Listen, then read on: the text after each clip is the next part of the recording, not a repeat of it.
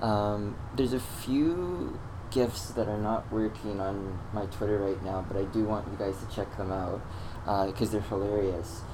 This actually goes back to October 4th when the Senate was having a hearing with the Equifax CEO. There was actually a guy that was dressed up in the back as a troll, dressed up like the guy from Monopoly, where he was twiddling his mustache, a fake mustache, and he actually had a monocle on. He looked and he had the top hat, everything like the Monopoly guy. It was hilarious. So definitely check that out. Twitter.com/TheJohnDNewton. I wish they were playing so I could show you guys, but they are worth watching. Like, I was dying laughing watching this. And Haley Bird tweeted out, I didn't even see this. I'm kind of looking for this clip. But apparently there's video somewhere of the Monopoly guy at the Equifax hearing allegedly wiping his brow with a dollar bill. So if anybody has that, please send that into the show. Twitter, YouTube comments, anywhere. Just let us know that video exists, because if it does, that is hilarious. And we here at the show, we love a good laugh. So definitely check out the clips that are there, because they are hilarious by themselves. Whoever did that was like next level trolling right there. So Michael Skolnick tweeted out that one shoe bomber tried to blow up a plane, and now we take off our shoes. 1,518 mass shootings since Sandy Hook, and Congress has done nothing. So very strong tweet there from Michael Skolnick. Speaking of the government, Uberfax tweeted out a really interesting tweet that actually is kind of scary if you're of my generation. The Department of Education in the U.S. can apparently call SWAT teams to raid your house to search for unpaid student loans. That's pretty crazy.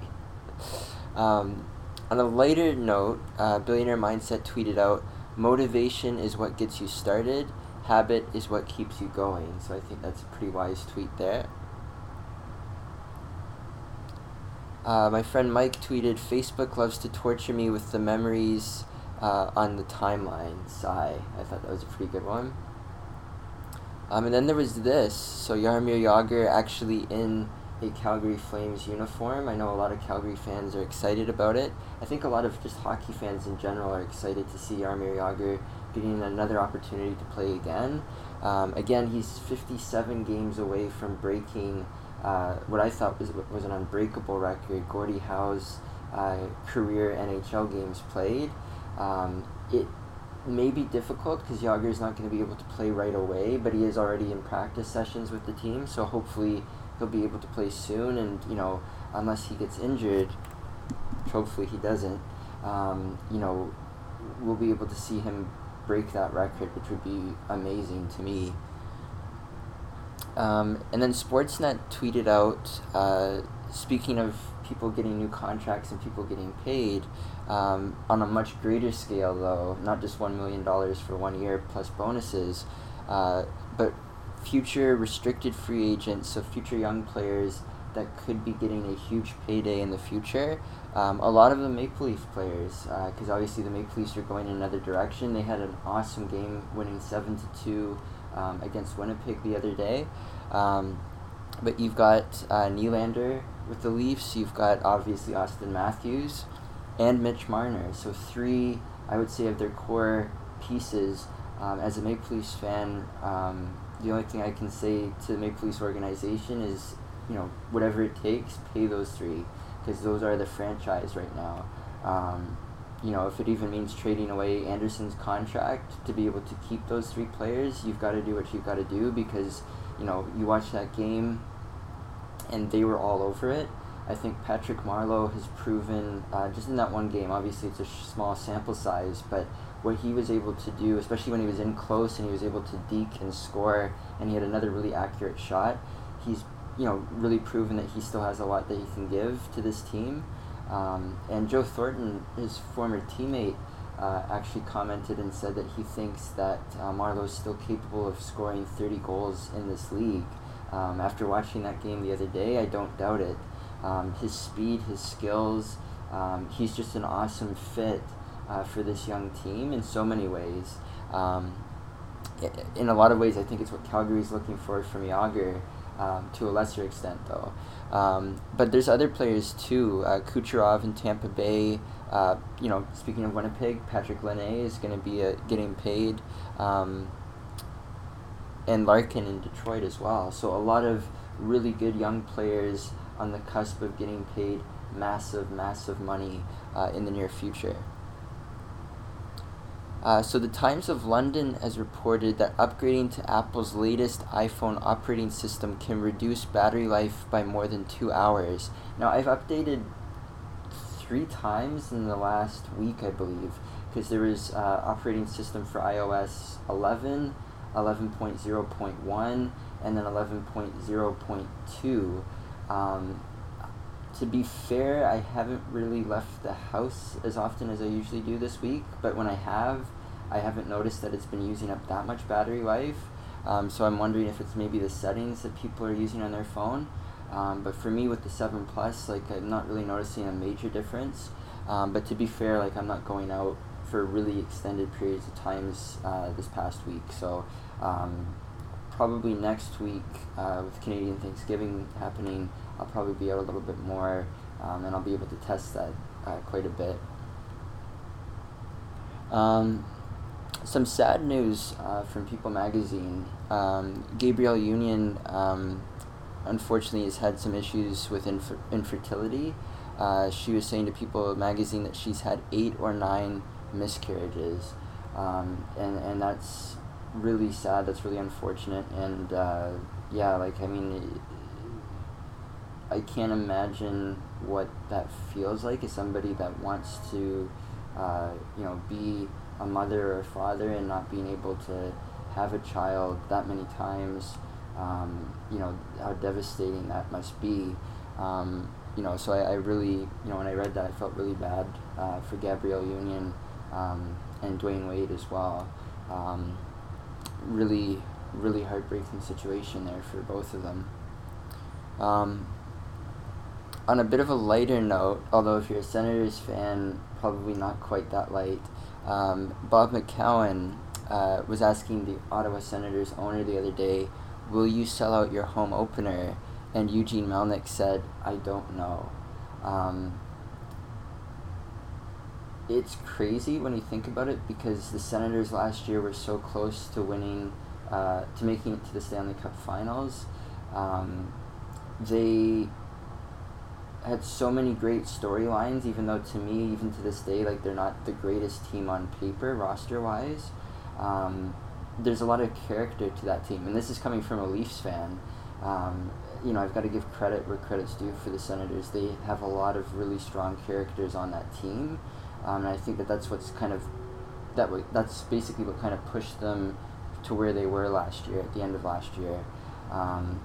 But I also think that what Eugene Melnyk has done publicly has hurt the Senators, because he's basically put the fans on blast, and it's kind of like he's blaming the fans for the attendance rather than anything else, and I think that that's not the right move. I think what he did by tarping off so many seats at the top of the bowl of where the Senators play, I forget what it's called now, it's not the Corral Center, I can't even remember if it's still called the Canadian Tire Center, they change the name so often, but I just felt like that was a really, really sad move that the Senators did to kind of artificially inflate the ticket prices because there's fewer seats available because they've tarped off the rest.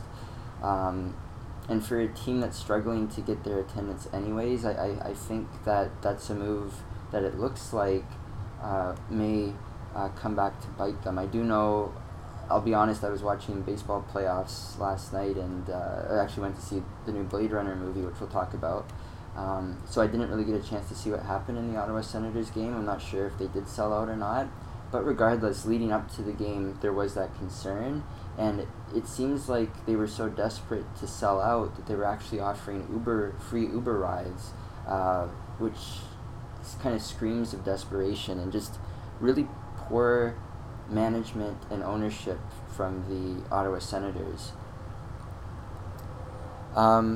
Then I was watching the Joe Rogan podcast, and obviously there's always a lot of great things featured on the Joe Rogan podcast, but one of the things they were talking about was, if you don't think that the Clintons, so Bill and Hillary, aren't corrupt, check out Mark Rich's pardon of 51 counts of tax fraud.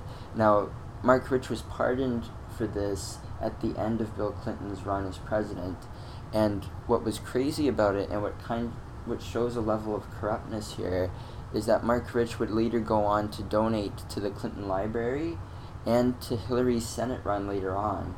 So very fishy business there, and pretty disturbing stuff if you're a fan of the Clintons.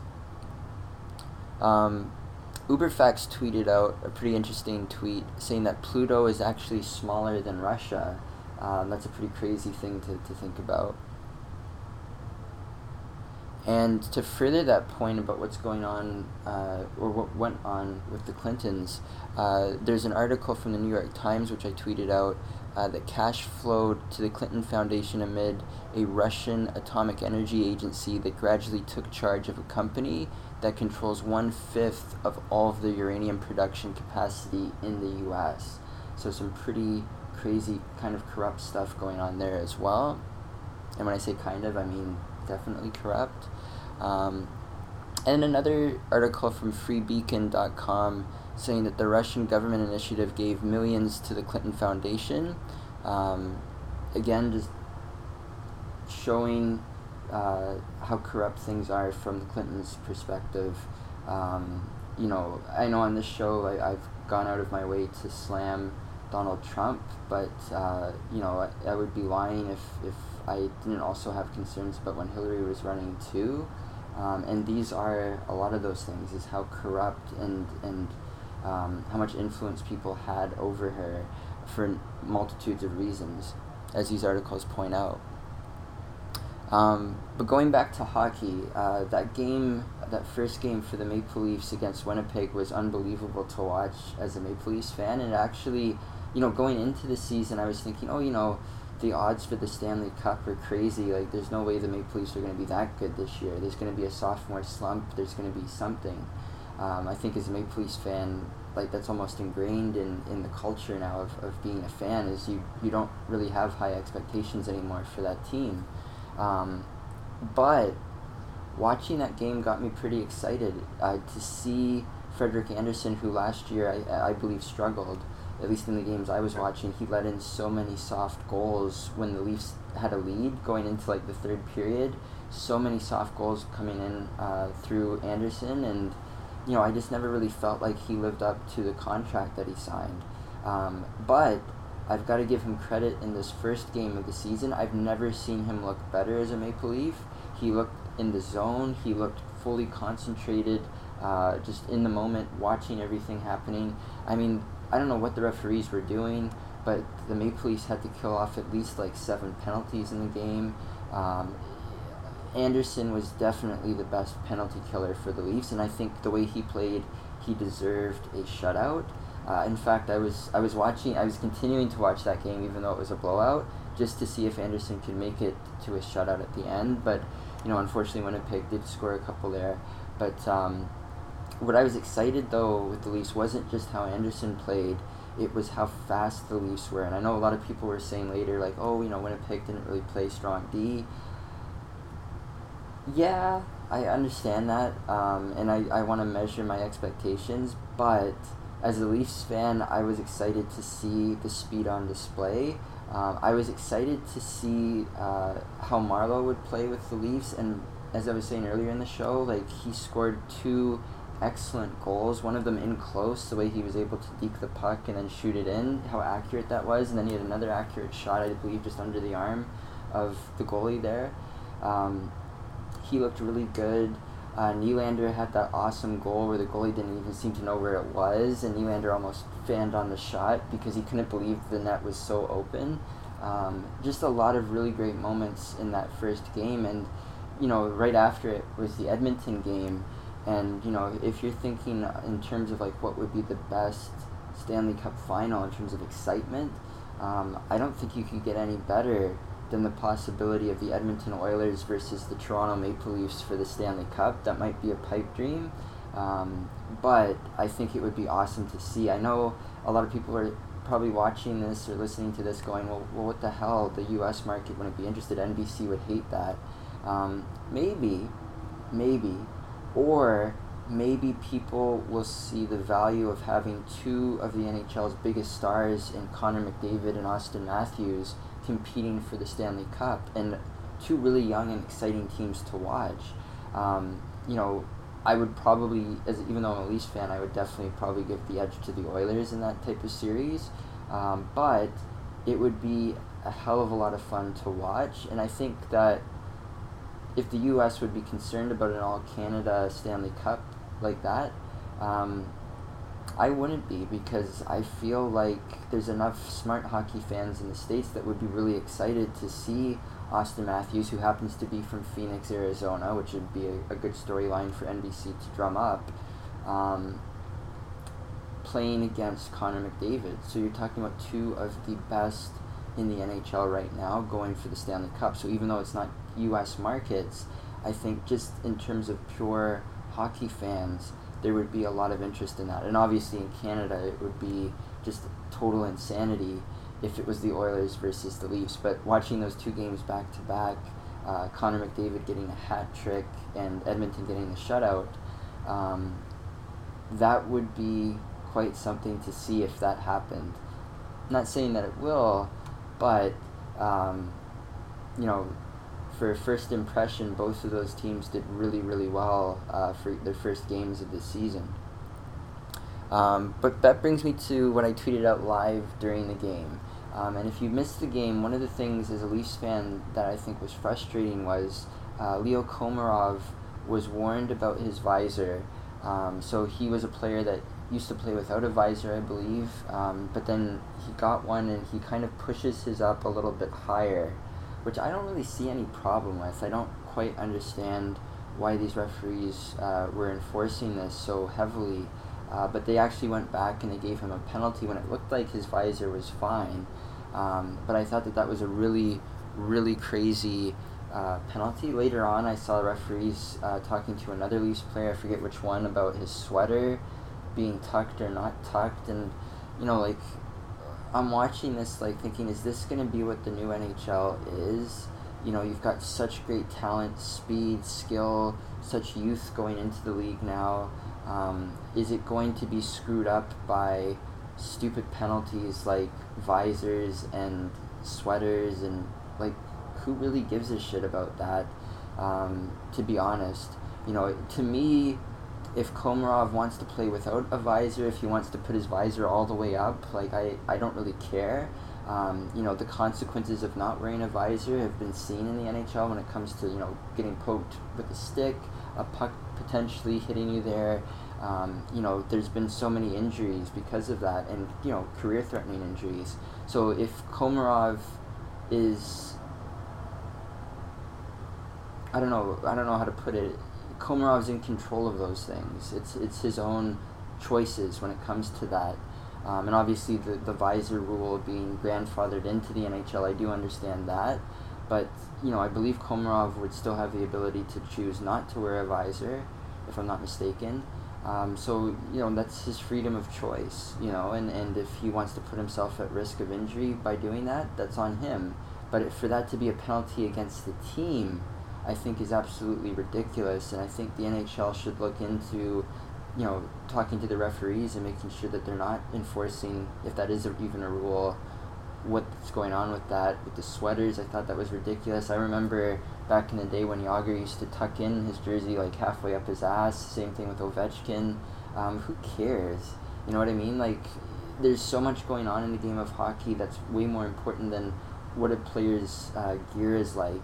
Unless, this is the one thing that I would agree with when it comes to gear, the curve of the stick, the length of the stick, if it's a goalie stick, stuff like that I can understand 100%. The goalie pads, when it comes to an unfair advantage, I get that. But when it comes to a visor, or if your jersey's tucked in or not tucked in, who cares?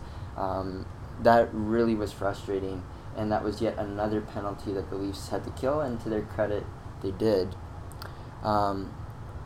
So, October is one of my favorite months as a sports fan, as you could probably tell, because there's so much going on. Literally, pretty much every sport is going on at the same time, which can be exciting but frustrating at the same time because you want to be able to watch it all.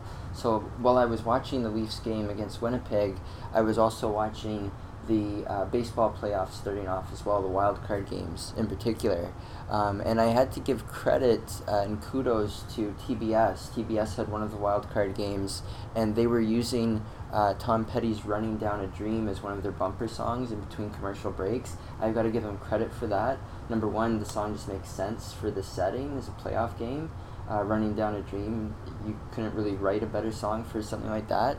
But number two, it shows a lot of class and a lot of, I think, respect for Tom Petty, who recently passed. I thought that was really a beautiful thing that TBS did, and I definitely wanted to give them credit on the podcast as well for that. Then there was this. This is pretty exciting. So Triple H tweeted out for the first time in nearly 20 years, and this has been rumored, we've talked about it actually on this show, of the WWE bringing back War Games. But I was trying to figure out, if you remember that other podcast, we were talking about it, how can the WWE do it? They did it, but the way that they're going to do it makes 100% sense. They're not going to do it with Raw or SmackDown, they're going to do it with NXT, which makes so much sense because you've got so many different tandems of factions, which is really what this War Games is about. Not just like a tag team of like two wrestlers, but you want to have like 3 or 4 on a team, and they've got that with NXT. You've got Insanity, you've got the new group that's coming in, some Undisputed Era, with Adam Cole. You've got so much going on with that is going to be really exciting. I think a lot of people are interested to see, like, will they bring in the double rings with the huge cage around both rings? That will remain to be seen, but I think that's the perfect idea. I was wondering how the WWE could bring back War Games because I don't really see a lot of factions going on Raw or SmackDown. Maybe New Day, I guess, but that New Day by itself, like what, New Day versus The Shield, they're on 2 different shows. It wouldn't make sense. So War Games with NXT makes 100% sense. I'm so excited and happy that the WWE is going to do that. Insanity versus the Undisputed Era, I think, is going to be an awesome event. So really cool. It's going to be happening November 18th on the WWE Network, so cheap plug for them on this podcast, as if they needed it. But very, very exciting stuff with that. Then Uberfax tweeted out, and a lot of times with like fairy tales and old cartoons and stuff, you go back in time and you look at like what originally was written, and it's pretty shocking stuff. But the original ending for The Little Mermaid is one of those. The original ending for The Little Mermaid ends with her tail being split in 2, and she's feeling excruciating pain with every step that she took, and eventually died. So some pretty dark, crazy stuff going on there with The Little Mermaid. Definitely something I didn't know about, so I wanted to share that on the podcast because I thought that was really crazy and really dark. Uberfax also tweeted out, the second it's brought to your attention, you begin to breathe manually, like right now. So you're probably breathing manually because you're thinking about it because I just said it. I'm probably breathing manually right now because I just said it. I'm thinking about it. So that's pretty crazy, but it is true. Then there was this clip of Ryan Gosling and Harrison Ford losing it on a show, I believe earlier this week, promoting Blade Runner, which I did go to see, which I'm going to talk about a little bit later. But I definitely wanted to play this clip because it was so funny. I was dying laughing watching it. Got these glasses in because these were from the original Blade Runner. Oh, cool. This is what they used. Beautiful. So I thought, attention to details for fans will probably like that. That's so cool that you did that. Yeah. Are you a fan of the originals? Never seen it.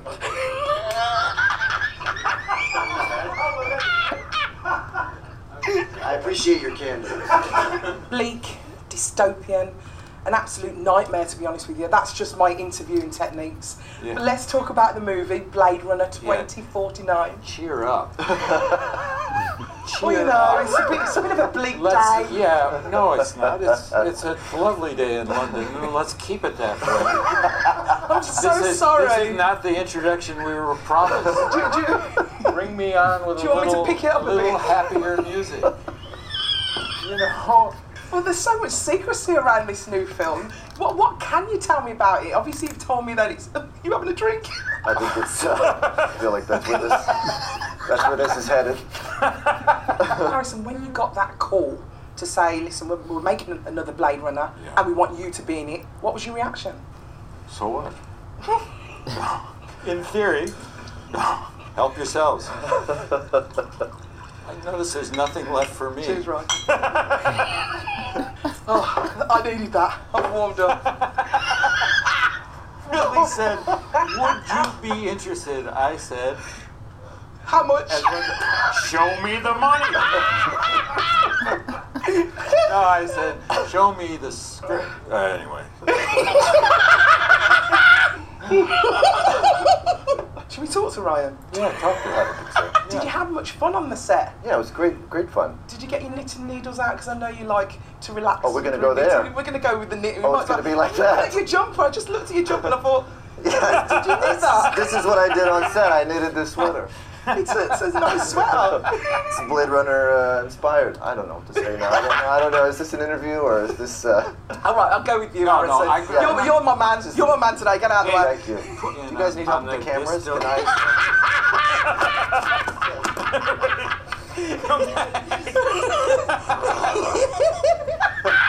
35 years since the role. Well, how did you find the stunts? I found them extremely difficult, which accounts for the fact that I hit this guy one time. That's show business. The story is that I missed him 99 times. And I they hit him say once. don't meet your heroes. I would say don't get punched by them. Turns out it doesn't matter who you're getting punched by. It's still just getting punched. You've obviously been in Blade Runner, a sequel to one of Harrison's films. Would you like to maybe be in a sequel to one of his films, maybe La La Land? You want to do a Can't young dance. Hercules? You can't dance. Can't sing. Really? That's not true. Can't There's play the the voice piano. of an angel. Really? It's like an angel pouring honey in your ear. We're working on our harmonies right now. Are you serious? Yeah. Go for it. Me. We're gonna keep working on them. Can I just go back and talk Molding about things wait a second. and Can I just creating go and, back uh, and natural talk about elements. Sorry, is this a bad time for yeah, me? just Here you go. Beautiful day, huh? thank you. There is a darkness and there is a dystopian atmosphere. But there is also a triumph of the human spirit. I'm invested. All right. What can you add to that? Is there a mic I can drop?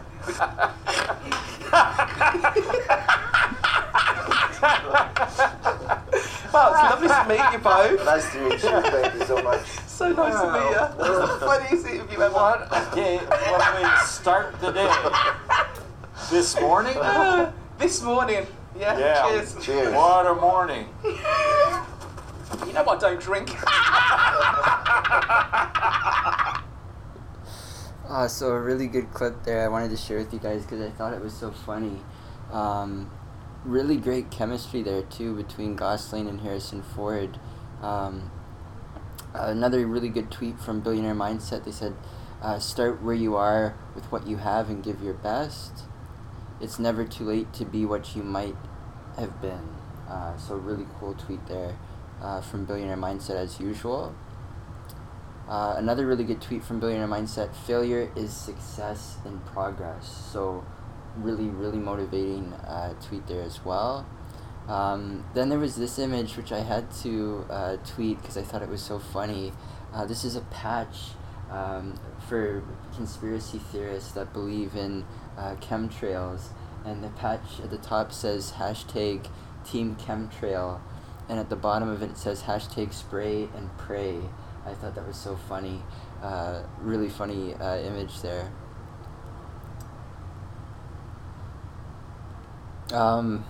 Then, we were talking about Hillary, so of course that means I get a few shots in on Donald Trump as well, equal opportunity. something that was bothering me during the election, but I didn't have this platform to talk about it, but I do now, so I will. The people that defended Donald Trump when he was saying grab him by the pussy, they expected me to believe that Donald Trump has even ever been inside of a locker room when they're saying that it's locker room talk. Like, I mean, come on, there's no way that guy's ever been inside a locker room. Like, ridiculous. Going back to sports, though, with the Toronto Raptors, Adrian Wojnarowski tweeted out a big Woj bomb. The Toronto Raptors guard Norman Powell has agreed to a 4-year, $42 million contract extension. So We The Norm is going to continue in Toronto for at least the next 4 years. Interesting signing, I think, for the Leafs. Or, excuse me, for the Raptors, not the Leafs. It would be very interesting if it was the Leafs. But no, for the Raptors, Norman Powell is an interesting player who sometimes gets some opportunities to start games, but usually is coming off of the bench. He's played really well in the playoffs. Do I think that he's a $10 million a year player? I don't know. To be honest, I think that this contract is going to create some new expectations of Norman Powell. If he can play like he has in the playoffs in the past, I think he'll live up to the contract. But I think that it's going to be interesting to see how he plays now with this contract, because something about it, I just feel like it's just a little bit too much money, but maybe I'll be wrong on that. I hope I am. I want to be like the Raptors and look at what he's done in the playoffs and say, no, this is who this guy is. But, you know, I wonder what he's going to be as these 4 years go on. I think from my perspective, I just think it's going to be difficult for him to prove his value as an $11 million a year player when you're playing with DeMar DeRozan, Kyle Lowry, Ibaka, Valanciunas. It doesn't really give you a lot of opportunities for touches, let alone shots. It'll be interesting to see what happens, though. I don't want to doubt him in any way, because I know what he's capable of when he played in the playoffs. But I do, for some reason, when I read this, initially my feeling wasn't like, oh, this is great. My feeling was, I hope they're not overpaying for him. And that's just my honest, hot take as soon as I read that. Then there was this tweet from Tim and Sid. We were speaking about McDavid, and this was a work of art that was created and was shown by Oilers fans, and this is McJesus. So McDavid's face over Jesus. The support for McDavid in Edmonton has become almost fanatical, to like a religious fervor, and you see that with that. So I thought that was pretty funny. But speaking of, earlier we were talking about some interesting articles. There was an interesting article on Reset.me that was talking about a study where psilocybin mushrooms have been shown that can actually help physically rebuild a damaged brain. So really interesting article there. Speaking of interesting picture here from History and Pics. This is a picture of Johnny Cash shaking an inmate's hand at Folsom Prison. So really interesting picture there.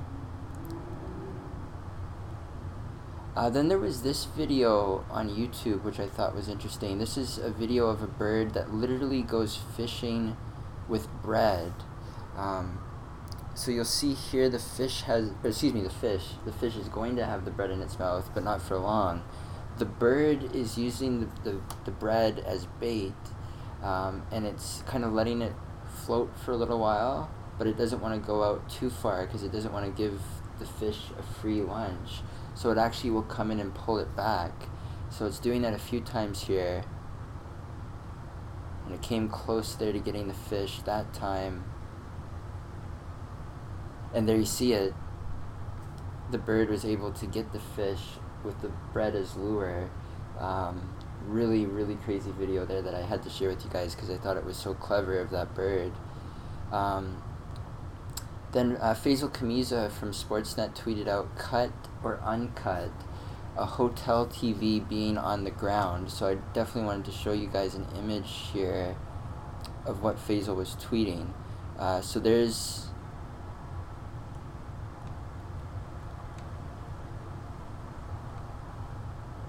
the TV and there's the bed, and yeah, for me, I'll be honest, I've definitely got to say cut for that.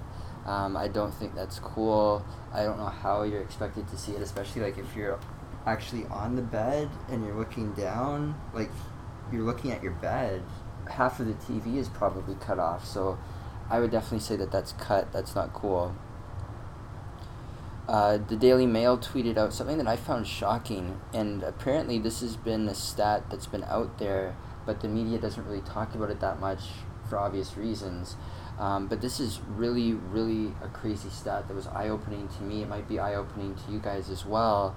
But it's saying that more U.S. troops have committed suicide now than have died in combat in the war on ISIS.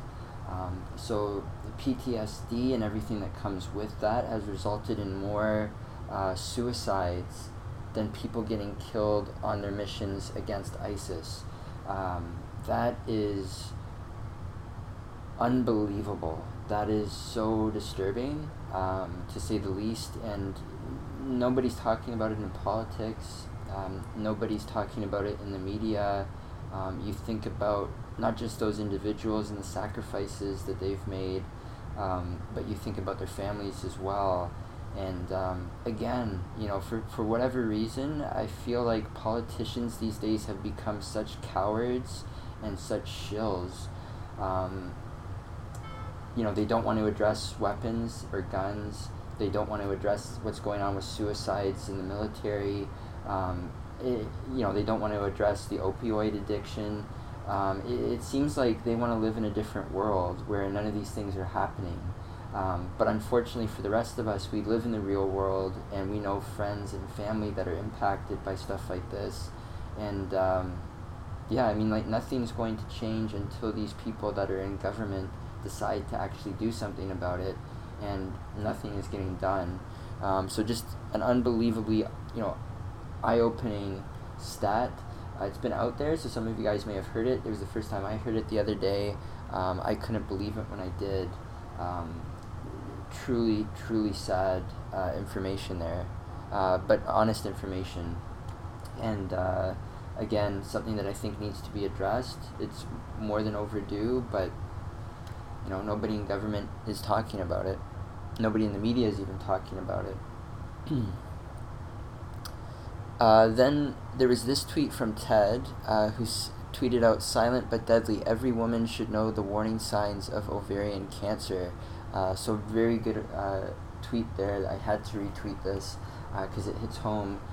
Speaking of family, my mother recently had to have her ovaries removed because of ovarian cancer, and she had to go through chemo as well. Luckily, she's gone through both of those things, and you know, she continues to fight the good fight.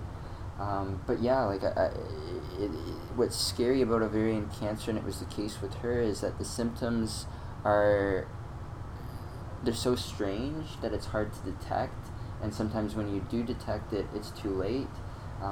Sometimes you're fighting with doctors to show that you actually do have concerns about something like this.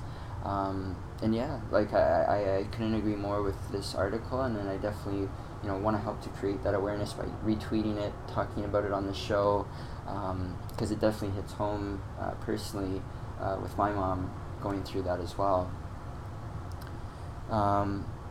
Then there was this really cool image that I had to tweet out from Burning Man, I believe in 2016, if I'm not mistaken, maybe earlier, where it's showing a Tesla coil, and you can see it shooting out electricity against the Burning Man there.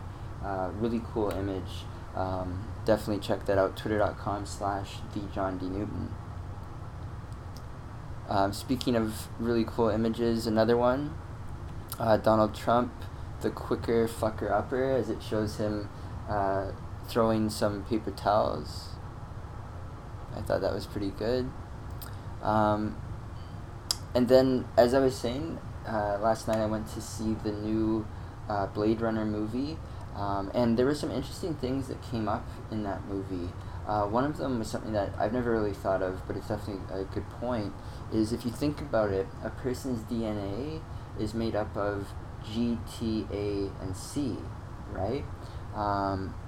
Technology is made up of ones and zeros. So they were talking about that, and I thought that was pretty interesting because I never really thought about that before. So just food for thought. Wanted to throw it out there to get you guys thinking about that because it is pretty interesting when you think about it. And they had a really good quote in the movie too, from Deckard, Harrison Ford's character in the movie. Sometimes to love someone, you've got to be a stranger. That was a very powerful quote, I thought, very meaningful in the movie as well. Without giving any spoilers, really interesting quote there. There were some good quotes as well in the movie, I thought, from Wallace, which was Jared Leto's character in the movie too. To be honest though, I couldn't remember it coming out of the theater. There were some lengthy quotes there when he was meeting with Harrison Ford's character. Spoiler. But I'm sure it'll be out there, and when it is, I'll definitely tweet about it, talk about it on the show, because there were some interesting quotes in the movie from his character as well. Some interesting overall dialogue in the movie, some interesting ideas. Definitely visually, as you would imagine with Blade Runner, it was pretty stunning. A bit lengthy, just like the original. I think maybe they could have edited it down quite a bit. It was a bit long in that sense, but it was, what I liked about it compared to the original is that it wasn't anywhere near as dark. It was kind of the opposite. It was very uplifting, without giving spoilers, but it was better than I thought it would be. It was good. And then there was this, which I unfortunately won't be able to play, because I know it'll get us kicked off of YouTube, so I won't even try. But it's a tweet from Fitzy and Wippa in Australia, and they actually had a politician come and sing to 50 Cent's In the Club, that rhythm in the background, and it was hilarious. So I would definitely recommend you guys check out that video. I wish I could play it on the show, but I know that it'll get us yanked off of YouTube, so I won't even bother, but definitely check that out. You can check it on my Twitter as well, twitter.com/thejohndnewton. Really, really funny stuff.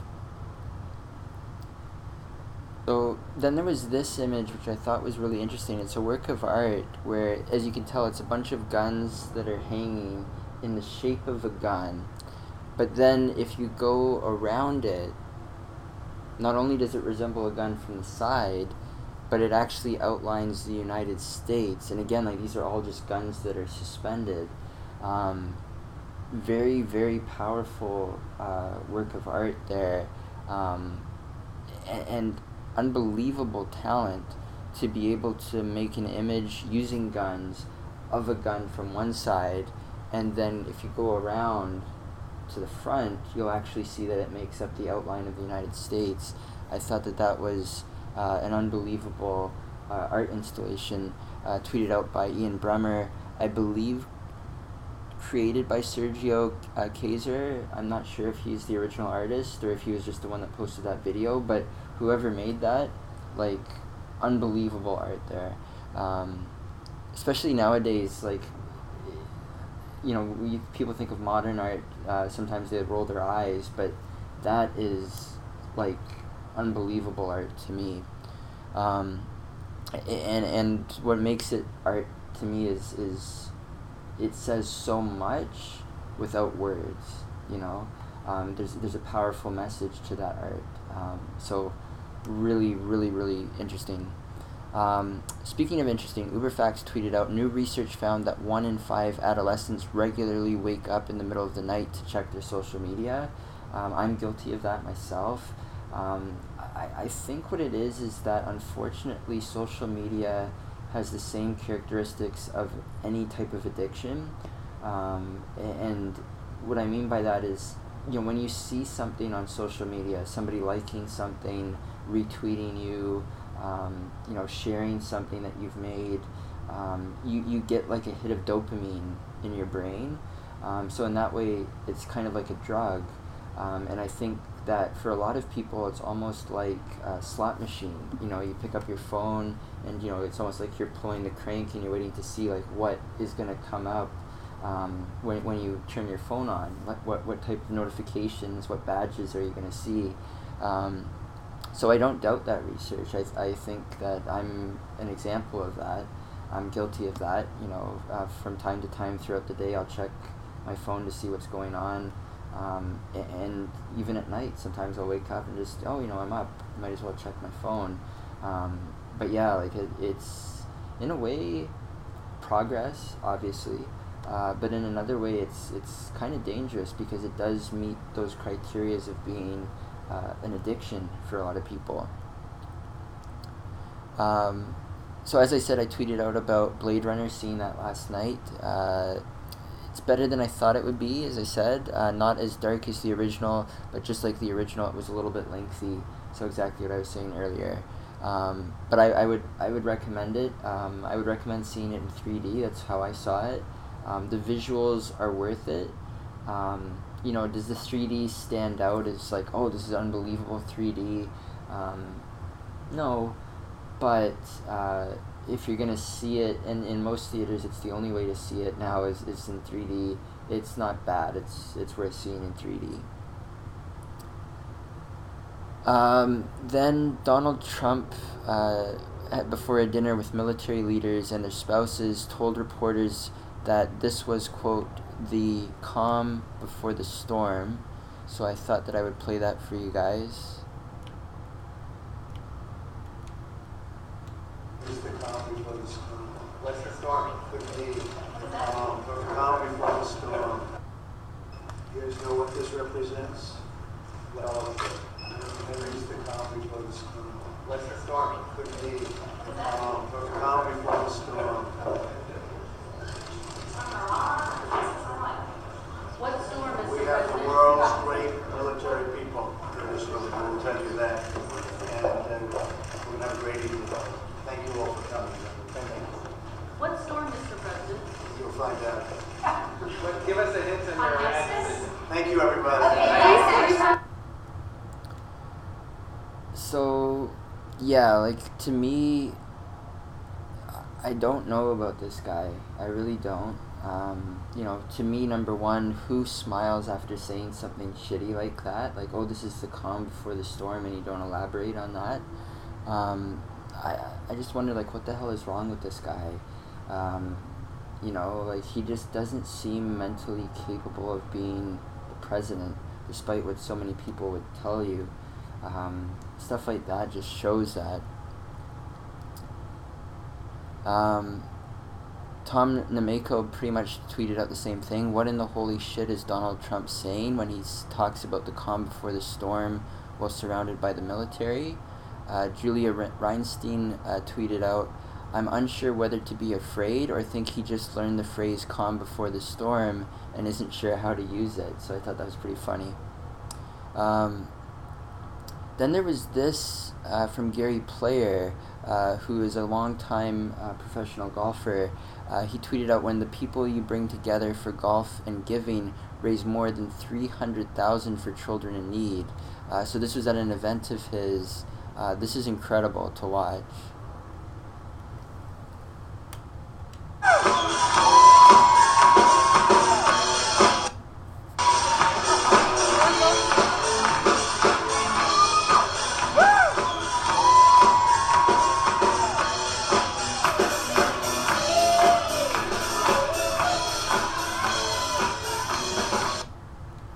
So, obviously dancing around there, but here's the thing, he's over 80 years old, and he even had his swing in the dance and everything. So I've got to give him credit for that. Pretty funny stuff. Then there was this, and this has to be one of the dumbest things I've ever seen. And this apparently is called ghost riding. But this guy is on the outside of a subway train that's going through the subway, obviously. And number one, it's crazy because I don't know how this guy thinks or knows that he's going to have the clearance to do this. Who knows if there's like a part of the subway where it just would catch him and he'd be dead. But number two, he's wearing the baggiest shirt I've ever seen as he's on the outside. So if that caught on to something, he would be screwed. So no matter how you slice that, I just think that that's like the dumbest thing that I've ever seen. Then Axios tweeted out that there's a scoop. The CIA director Pompeo is considered to replace Tillerson, who earlier this week allegedly called Donald Trump a fucking moron. Daniel W. Dresner had a good thread of tweets about this subject. He said, even if you overlook his mismanagement, political obtuseness, and difficulty in articulating U.S. foreign policy, Rex Tillerson has to go. This is for one simple reason. At this point, who would believe any pledge that Rex Tillerson made on behalf of the United States? Tillerson has been undercut on so many issues, Syria, Qatar, North Korea, that he brings zero value added to U.S. credibility, and it's hard to argue with that. And then we'll end with some Canadian politics. So the East Pipeline was cancelled.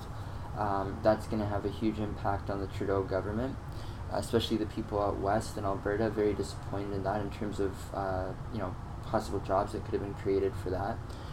But it came out today that the federal government could erase the debt, the national debt, by 2060. So I said, oh, that's great, just before I'm dead. So it seems like we're not really aiming high when it comes to that. The fiscal outlook for some provinces in Canada is even bleaker than that. So things are looking pretty interesting in Canadian politics right now. What seemed like it was just 100% a green light for Justin Trudeau, things seem to be changing. The NDP recently voting for Jagmeet Singh to be their leader. Hopefully he can bring some new fresh ideas and just change what Mulcair did with the NDP. Hopefully he makes them more of what the NDP is supposed to be and not this moderate/conservative version of it. So it'll be interesting to see what Jagmeet Singh can do, especially to compete with Trudeau. And I think for the Conservatives, they're just going to be happy because they believe that Jagmeet Singh will probably take away seats from the Liberals, and I don't think that they're wrong about that. I'll be honest with you guys, I voted for the Liberals in the last election, the federal election, buying into a lot of the things that Trudeau was talking about. I will be honest, in a number of ways I'm not impressed. I'm not impressed with what he's doing with taxes. I'm not impressed in what he's trying to do with job creation, as you can tell with the pipeline. I think what's going on with the federal national debt is kind of disappointing news. It has not all been good with Justin Trudeau, despite, I think, the press coverage that he's been getting around the world.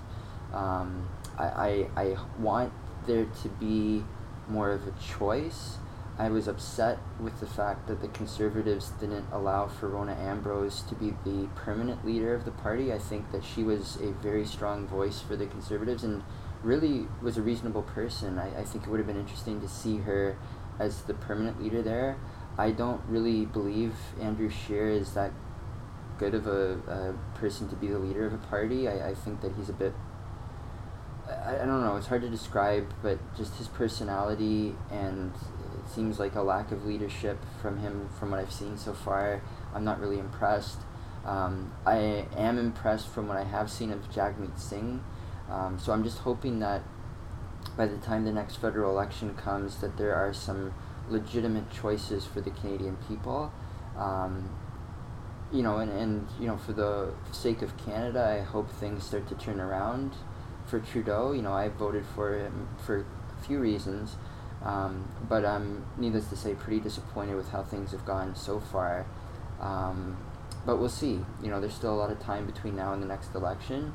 He hasn't totally lost my confidence as the Prime Minister, and the Liberals as the majority party, but I think for a lot of Canadians he has lost their confidence, and we'll see what happens. But again, you know, you have to see what choices there are, and you know, it remains to be seen truly what Jagmeet Singh will be running as a national platform, and you know, we'll see what happens with the Conservative Party as well, although I don't really hold my breath with Andrew Scheer. We'll still see what happens. So some interesting times with Canadian politics, and for sure probably a lot more discussions of Canadian politics on this podcast. I want to thank you guys for watching and listening, and we'll see you guys on the next episode.